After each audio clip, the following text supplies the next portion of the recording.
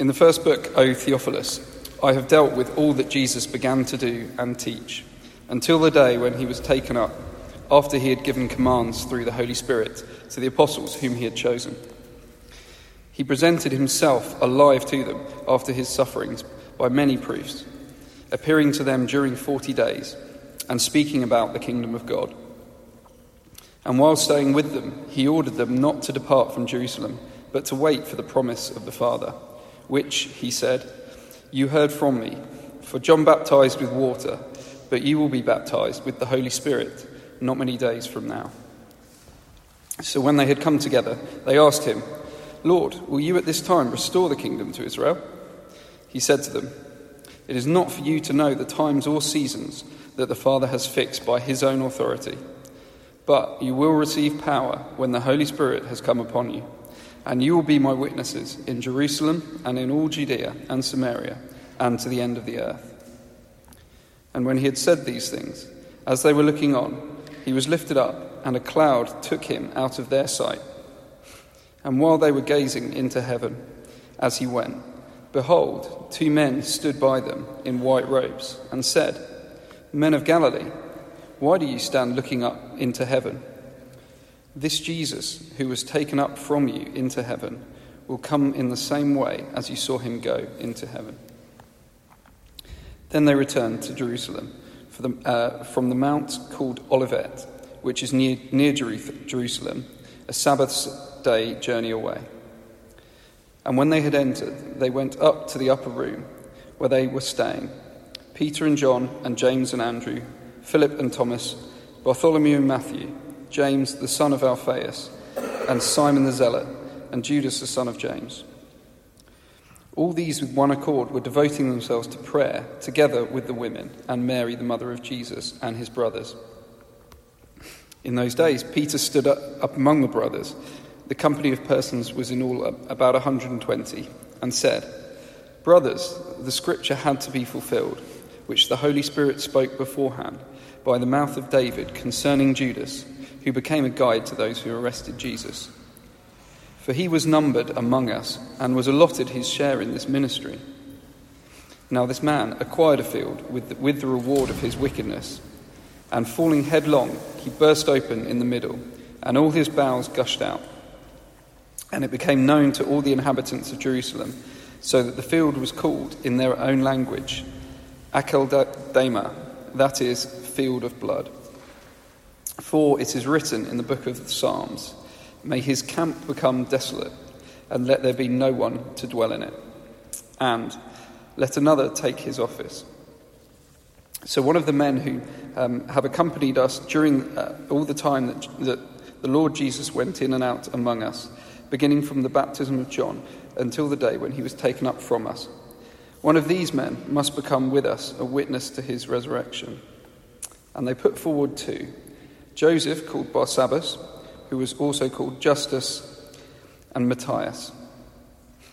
And they prayed and said, You, Lord, who know the hearts of all, show which one of these 2 you have chosen to take the place in this ministry and apostleship from which Judas turned aside to go to his own place.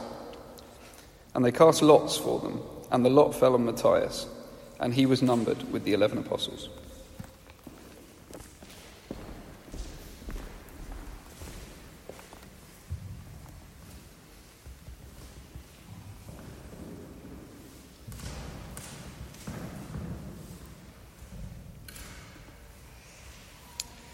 Great. Thanks so much, Pete, for reading for us.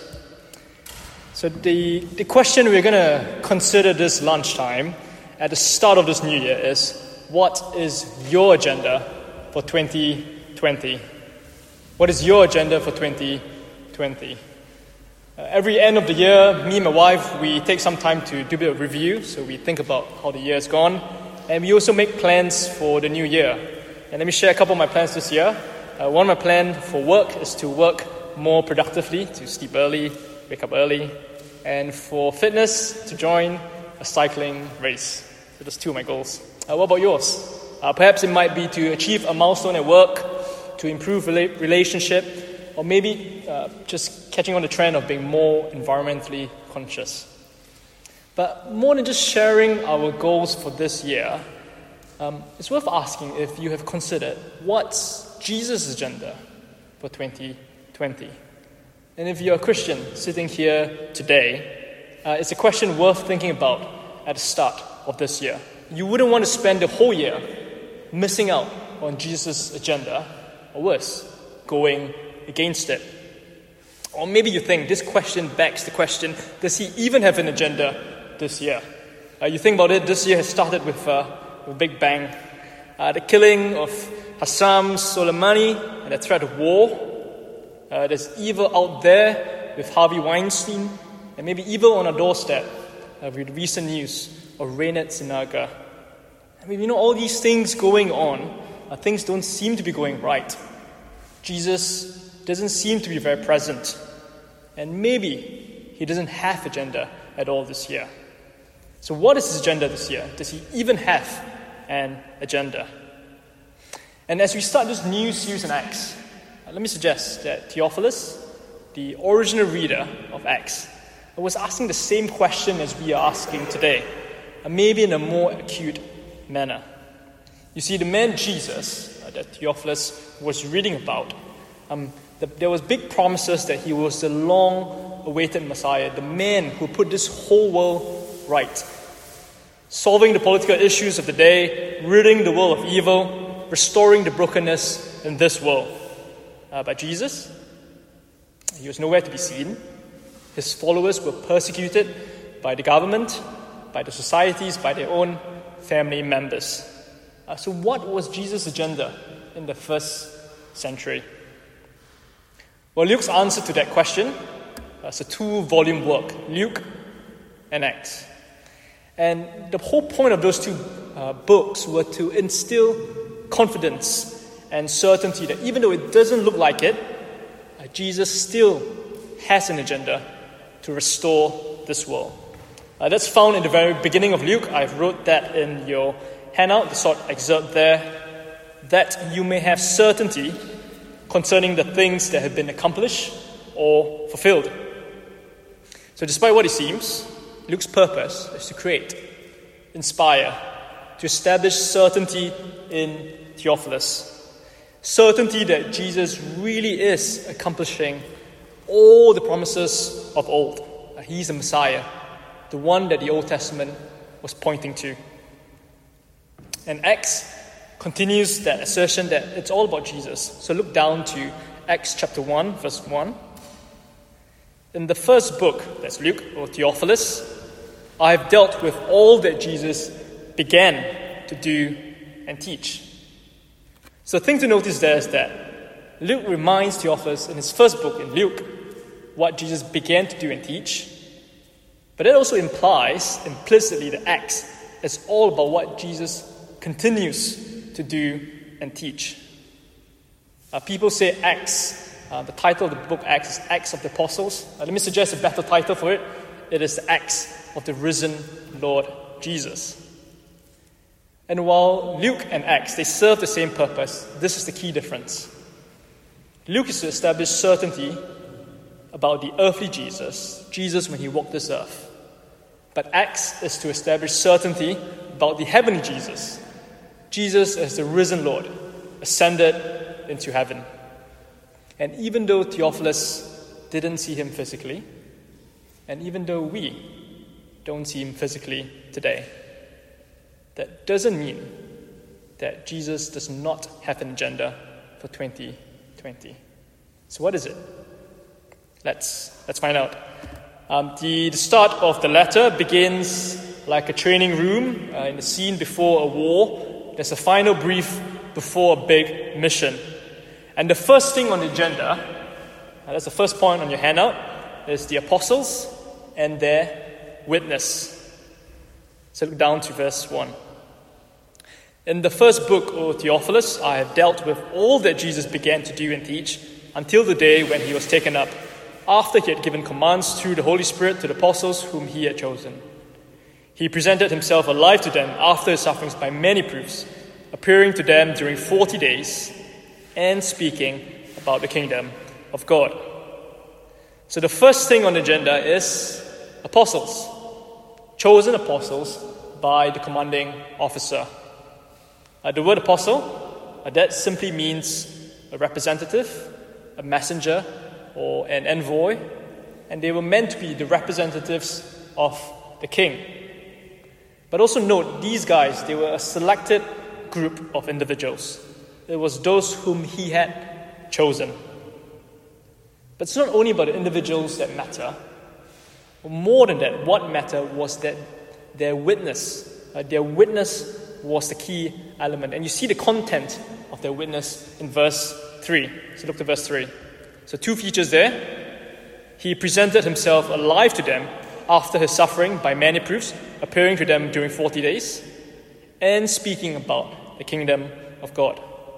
The first proof, Jesus really did rise from the dead. In Luke, he let them touch the holes in his hands and the holes in his feet, and he ate fish with them. A new resurrected body, Jesus was with them. And over a 40-day period, he appeared to them to assure them that his vision of them, their seeing of him, was not a hallucination, and he really did come back from the dead.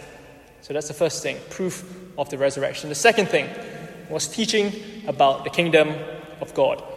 The kingdom of God is synonymous for putting the world right. And the next question is, what will enable them for their task? And the answer, it's empowering by the Holy Spirit. So look at verse 4. And while staying with them, he ordered them not to depart from Jerusalem, but to wait for the promise of the Father, which he said, "You heard from me, for John baptized with water, but you will be baptized with the Holy Spirit not many days from now." You see a very similar idea in verse 8 as well. You will receive power when the Holy Spirit has come upon you. And as Jesus was giving commands to them in verse 2, he gave commands through the Holy Spirit. The same Spirit that filled Jesus' earthly ministry will fill them, enable and empower them in their mission. So that's the scene, the briefing room, the commanding officer and his troops, and his final orders. And that's the first element on his agenda, the apostles and their witness. And if you stop to think about it, it's actually pretty significant. What is going to bring about all the promises of old? What is going to put the world right? What is going to restore this world? It's a group of men. More significantly, their message. A message that will put the world right. A message that someone came back from the dead and will put the world right. There's a magnitude to what's going on, but there's also a sense of simplicity. And we'll explore more of that next week. So what is Jesus' agenda? The first element is the apostles and their witness. But what happens next? How will this mission be achieved? And maybe you can hear the tension in the room, and you know something big is about to happen. And that's where we come to our second point, the key command or the key agenda. The disciples there, they pipe up and they ask Jesus a question. Look at verse 6. So when they had come together, they asked him, "Lord, will you at this time restore the kingdom to Israel?" He said to them, "It is not for you to know the times or seasons that the Father has fixed by his own authority, but you will receive power when the Holy Spirit has come upon you, and you will be my witnesses in Jerusalem, in all Judea and Samaria, and to the end of the earth." What's going on there? On first reading, it seems like the disciples are asking a bit of a stupid question, and Jesus is rebuking them. It might look like they have misunderstood Jesus' mission, and they are being purely nationalistic here, a focus on the political Israel, the nation of Israel. But I want to suggest that really isn't the case. Firstly, the disciples, they have been having the briefing over 40 days about the kingdom of God. So unless they were really slow learners, or Jesus was a really bad communicator, it would be unlikely for them to get things completely wrong.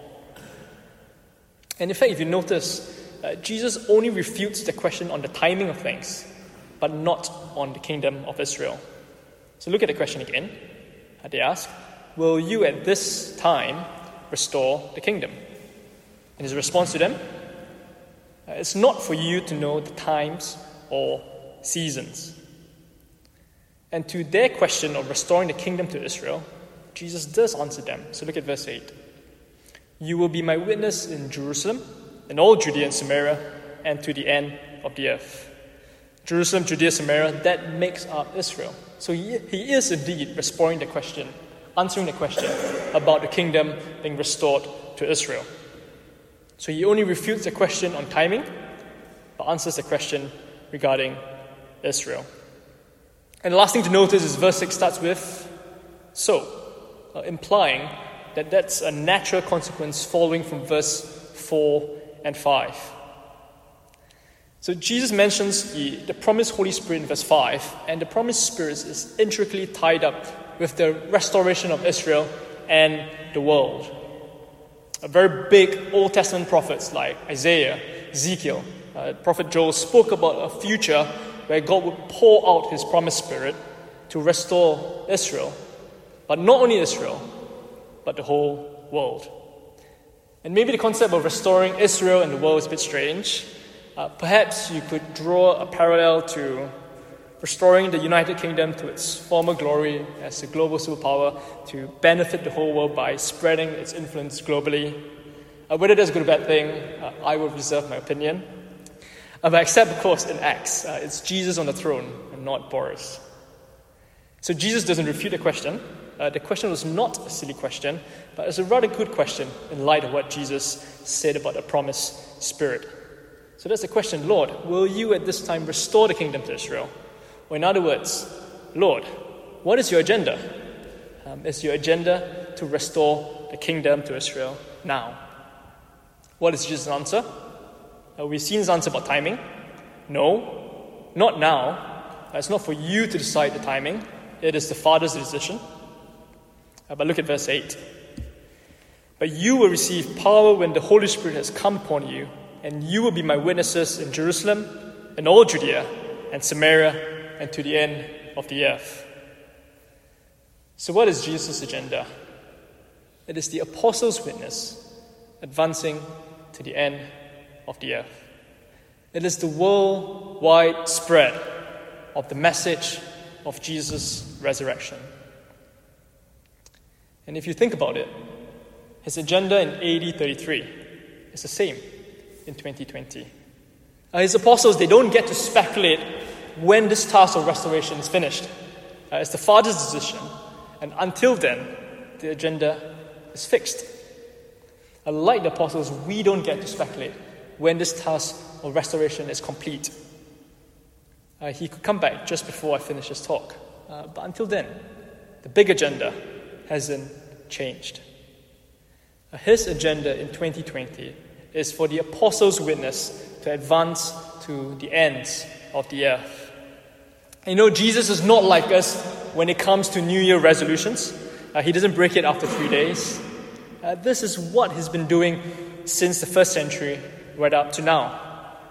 Bearing his return when you walk back to office after lunchtime, or when you have that afternoon meeting, or when you get home tonight on your evening commute. That will still be his agenda. When you eventually go for the Easter holiday that you've been planning, or you complete that big home improvement project that you've been undertaking this year, his agenda is still the worldwide spread of the gospel. And sometimes we forget that this advance, this spread, is global. Jerusalem, Judea, Samaria, to the end of the world, these form like key structural markers in the book of Acts.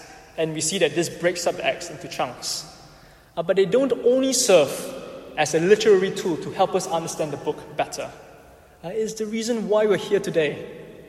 And you think about it, if you call yourself a Christian, we are beneficiaries of the global spread of the gospel.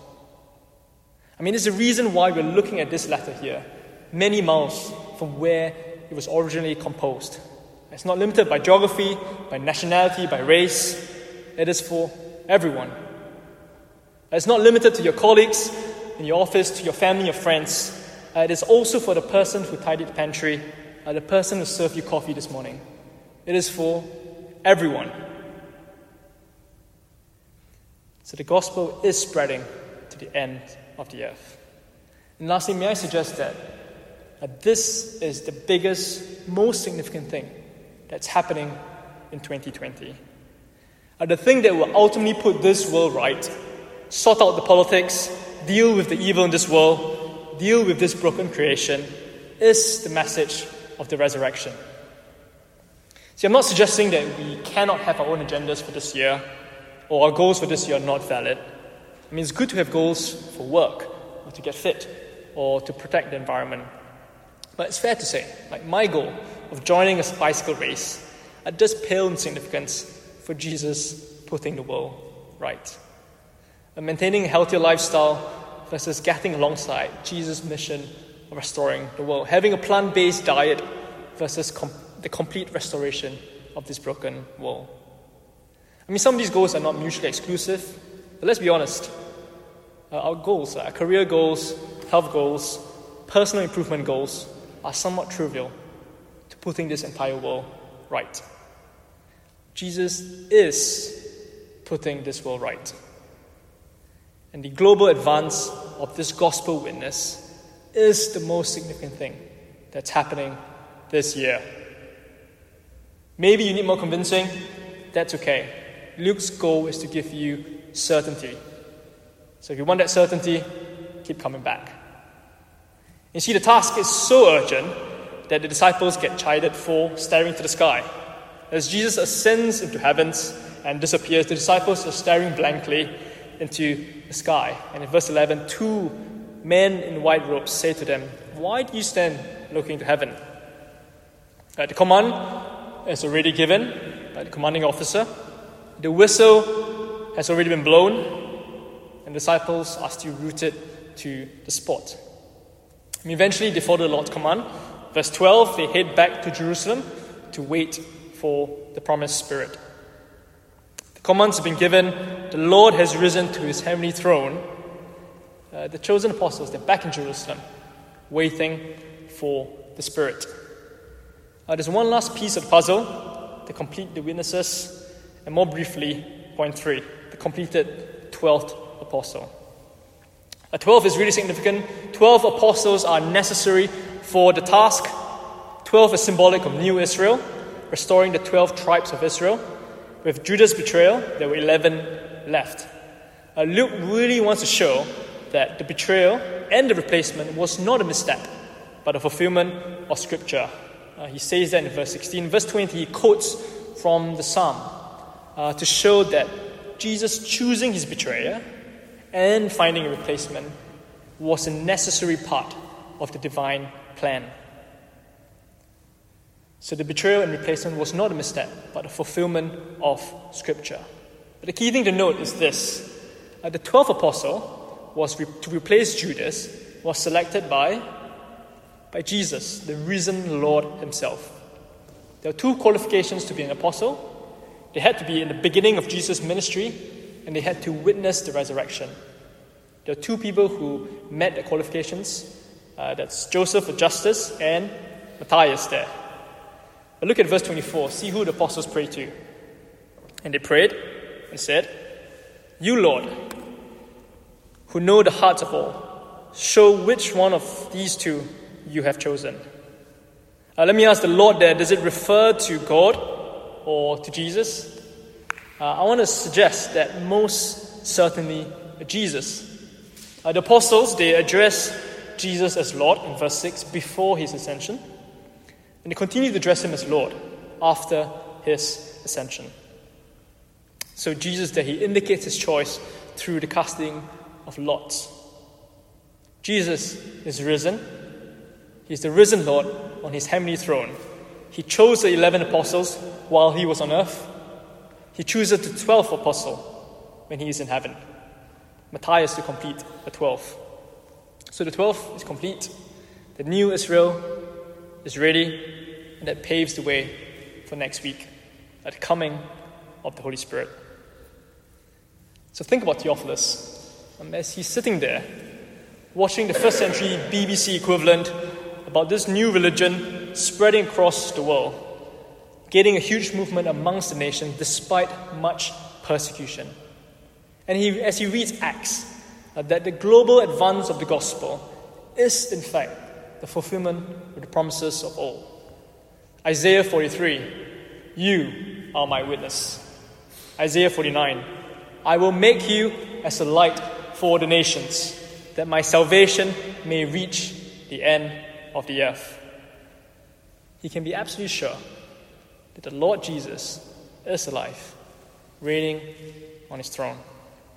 And as we speak today about the resurrection and ascension of the Lord Jesus, the prophet Isaiah is being fulfilled as I speak. The apostles' witness is reaching out to the end of the earth, that Jesus is alive and he's reigning. So 2 implications for us to consider as we head back to work.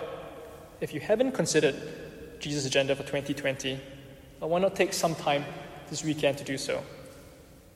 Like I said, it doesn't have to be the exclusion of your other goals, but for something so significant, wouldn't you want to be part of it? His agenda is for you if you call yourself a Christian, and not just someone like me in full-time paid ministry. Everyone is under orders of the risen Lord. I just happen to be paid for the job. So get on board this year. And lastly, if this is really something on your agenda and you've been doing it for many years, stay on board. Don't tire. Don't shift. Be confident. The Lord Jesus, he is reigning. He's ascended. He's sitting at his Father's right hand. And he's drawing many people in your offices, in Com Garden, and around the world to him. Let me pray. But you will receive power when the Holy Spirit has come upon you, and you will be my witnesses in Jerusalem, in all Judea and Samaria, and to the end of the earth. Lord Jesus, at the start of this new year, we ask that you might help us by your Holy Spirit. Please will you help us to line ourselves up with your great agenda. And we ask this so that many will come to know you and call upon your name. And we ask this for your glory. Amen.